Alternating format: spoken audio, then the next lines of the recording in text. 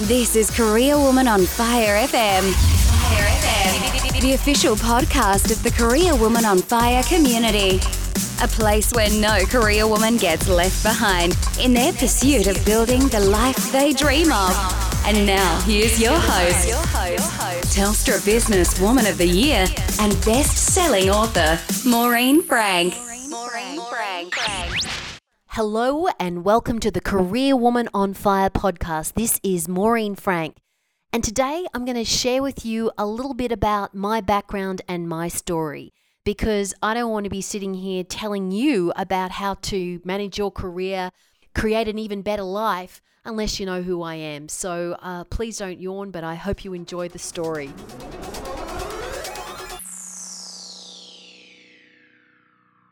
I'm imagining you may be wondering who I am and why I'm here talking to you today. Personally, it has been a lifelong goal of mine to create a program that can really make a difference in the lives of so many women. I'm a woman with twin daughters, so creating a world where women feel real confidence in themselves and have real freedom to choose is going to create a better future for my girls. So I have a big personal driver. But to me, it's deeper than that.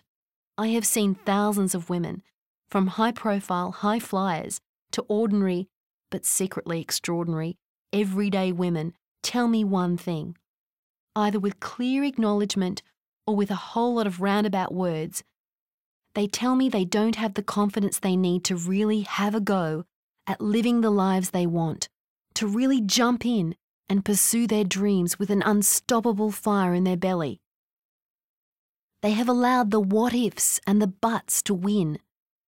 In some part, or sometimes even in all parts of their lives, they have settled for comfort zones and lower standards than they really believe they deserve.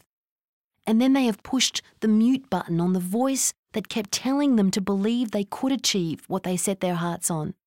And now that voice is completely silenced. They have forgotten the thoughts and crazy ideas of their childhood. They have forgotten how to dream. Is that you? To me, women can have what I call a minor case of this syndrome or a major case of it. And the level can vary for different parts of their lives. Can you relate to that? Have you pushed the mute button on what you really want? Have you settled for less than what you want? Less than what you deserve? I am not a psychologist. I am not trained as a people specialist. I am a woman who is undertaking this journey alongside you. I have had a fascination and curiosity around how do I change this? How do I understand the tools and techniques that will make my life more full, more abundant, more about me and my family living the life of our choice, rather than one dictated by societal rules, pressures and norms? I have read hundreds of books. I've listened to hundreds of seminars and viewpoints. So Project Mojo Woman is based on my own personal experience and learnings. Discussions with many, many women from all over the world who have succeeded, with many and varied definitions of success, and feedback from the thousands of ladies who have done our programs already, backed up by research on the global stage. I have been through my own tough journey of making some very significant changes in my life, and I'm by no means perfect. I have made some big mistakes. I have had to learn these processes and techniques in order to get my life, my relationships, my finances, my health, my spirituality, my soul, and my career back on track. Let me tell you, there were times when people had just given up on me. I strived with small steps every day to get what I wanted, which was to get the control back into my life that I needed to have in order to get my freedom of choice again. Guess what? It's been a long journey over many years, and I can finally say I really like the me I am today. I am really grateful that I have had those sometimes enormous potholes on my road, all of which I managed to somehow fall into, because if I hadn't had those experiences, I would not have learned, and I would not be, well, me. I have been through the process. I have thought, why did this happen to me? I've even thought, why does this keep happening to me? I've lain in my bed at night scratching with stress rashes, tears on my pillow, alone, wondering how I'm going to pay the bills, wondering how I was going to survive, and wishing I didn't have to get up in the morning for the rat race to start again. I hit rock bottom, and I decided that's it. It's time to be frank. I'm going to do whatever it takes to turn this around. Let me tell you, often I've had to learn the hard way, and I wish that I'd had someone to clue me in some more during that journey. So I'm hoping I can now fulfill that role for you in some way. I will tell you a little of my story, but I tell you it only because I really believe we have all had tough times. Many women have been through much, much worse than me. But I think when life doesn't go as planned and the world starts to cave in, we have two choices. Sink or decide you are going to change things. Decide that you are not going to settle. This is not your lot in life. I decided that I deserved more, that I was capable of more, and I decided that I believed enough in myself to get there. And I hope that you will too. Many of you listening to this will have experienced your own personal challenges. I want you to look at these with the internal challenge of, what have I really learned from these experiences? What can I teach other women from my experiences? I want you to also decide right now, the past is the past. It's time to move forward. After 3 years in London in my late 20s, I arrived back in Australia shortly after the birth of my daughters, and within quick time frame, I became a single mother, discovered one of my daughters had cerebral palsy, and had to move to Sydney and away from any family support, my family being in Queensland. I convinced the company I had worked for in London that I could set up a similar business to the UK version in Australia, and over a period of years, built a successful multi-million-dollar business for them. As one of the most senior women in the company, I was constantly pulling up a chair and a tissue box for the women who just did not believe they had what it takes. Secretly, I could relate to these women. Although I had a huge, confident front, underneath I was just as insecure as they were. I wanted so desperately to help them. Then my opportunity came. I was truly blessed to have been honoured as a Telstra Businesswoman of the Year in 2004. Imagine this. A single mother with a disabled child who had had significant business successes that she refused to acknowledge even to herself. She is sitting there having a glass of wine in a packed fancy hotel at the Telstra Businesswoman of the Year Awards with her colleagues and her family. She is so grateful that her then 80-year-old father has seen this day. Maybe his little girl is going to be okay after all. Having him there means success to her for that day, and she is extremely happy.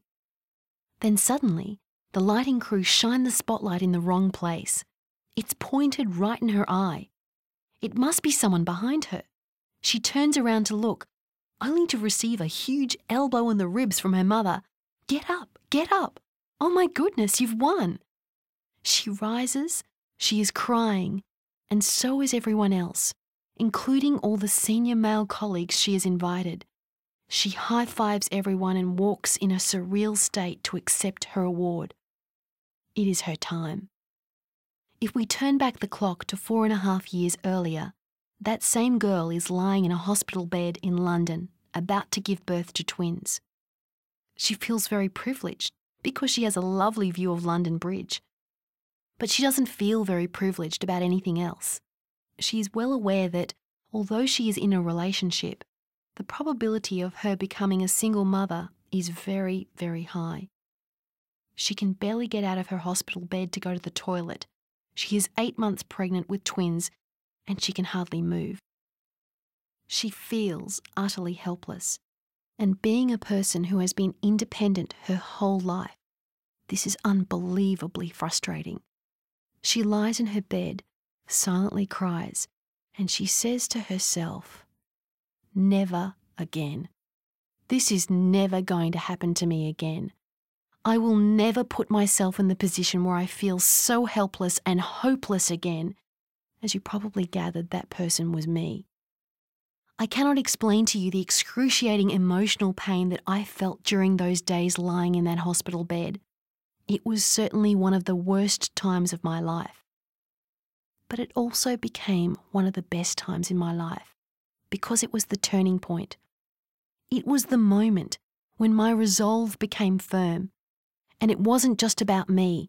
It was the realisation that I had 2 little people to support and look after. I really hope you haven't had a moment of pain like that. But as I have already said, the truth is, we have all had something that has caused us huge pain. I think with the extremes of emotion associated with such pain comes an amazing conviction. My conviction was that I was going to not only survive, but I was going to succeed. Isn't it funny how the worst moments of your life can in retrospect be the best moments of your life? This was the moment, alone, scared, hurt and helpless, I decided never again. Trust me, whatever is going on in your world, you too can harness the power of that kind of conviction. Who would have believed that 4 years later I would be winning an award for my business achievements? If someone had told me that when I lay in that hospital bed, look, at least I might have cracked a smile at the ridiculousness of such a statement. But in reaching a level where I was blessed with an award, I realised I had hit another life-changing moment. I decided it was time for action. I wanted to help other women achieve success in their lives by their own standards and definition of success. So to me, it was about helping women achieve success in whatever they set their heart and mind to. You see, I didn't think that what I'd done was anything extraordinary. I went through some tough times. I gritted my teeth and slogged it out. But I believe every woman has that same kind of strength, determination and fire in their belly. You just have to know how to tap into it and then apply that determination to your hopes and dreams. That may seem like a dream in itself right now. Don't worry, I'm going to show you how. My passion for creating programs to help women came from women coming into my office or sending me emails and expressing frustration around what they felt they were unable to do. The impact of that award was that the trickle of messages from women became a river, became a flood from all over the world. We had 60,000 people in the company I worked for globally, and I had messages from the 4 corners of the globe. I felt terribly disturbed that there were so many women out there who felt they couldn't make it, or perhaps felt they could make it, but just didn't know how to start, or perhaps just needed someone to be their advocate and supporter. To me, all of these women had enormous capability. They were brave enough to ask for some help, and I really admired that. What bugged me was, what about the women who don't have the courage to ask, or just simply don't have anyone to ask, or don't know who to ask? So what's your story? We've all been in potholes. We've all suffered things in our lives that we're not so happy about, but somehow we've pulled our way up. We've got a track record of success. Thank you today for listening to the Career Woman on Fire podcast, and tune in next time. I look forward to speaking to you. This is Career Woman on Fire FM. Fire FM.